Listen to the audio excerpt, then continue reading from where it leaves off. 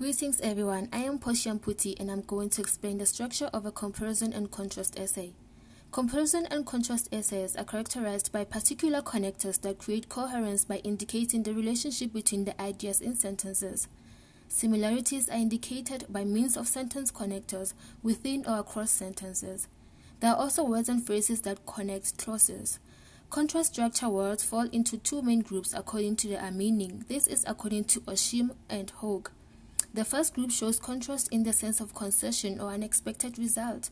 The second group shows contrast in the sense of direct opposition. Now to the structure.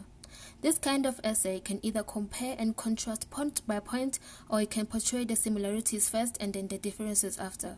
You could also first discuss the similarities and then discuss the characteristics of the object, person, or event, followed by the characteristics of the other. In other words, you juxtapose the differences, meaning you contrast them close together. The essay as a whole will comprise the following elements: an introduction, where it begins by presenting the subject that is to be compared or contrasted, or by giving relevant background.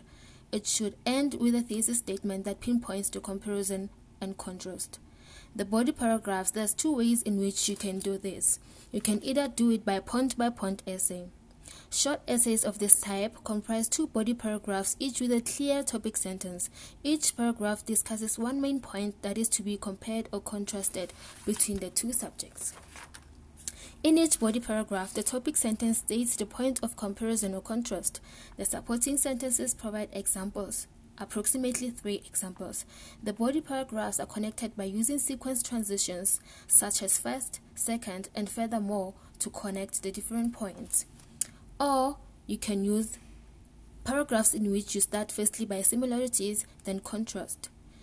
There are typically 2 body paragraphs, each with a clear topic sentence. One body paragraph is devoted to similarities between the two subjects, and one body paragraph deals with the differences. And then you get to your conclusion.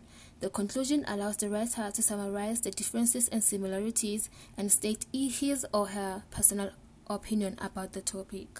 Lastly, at the end, please remember to check your checklist. Thank you.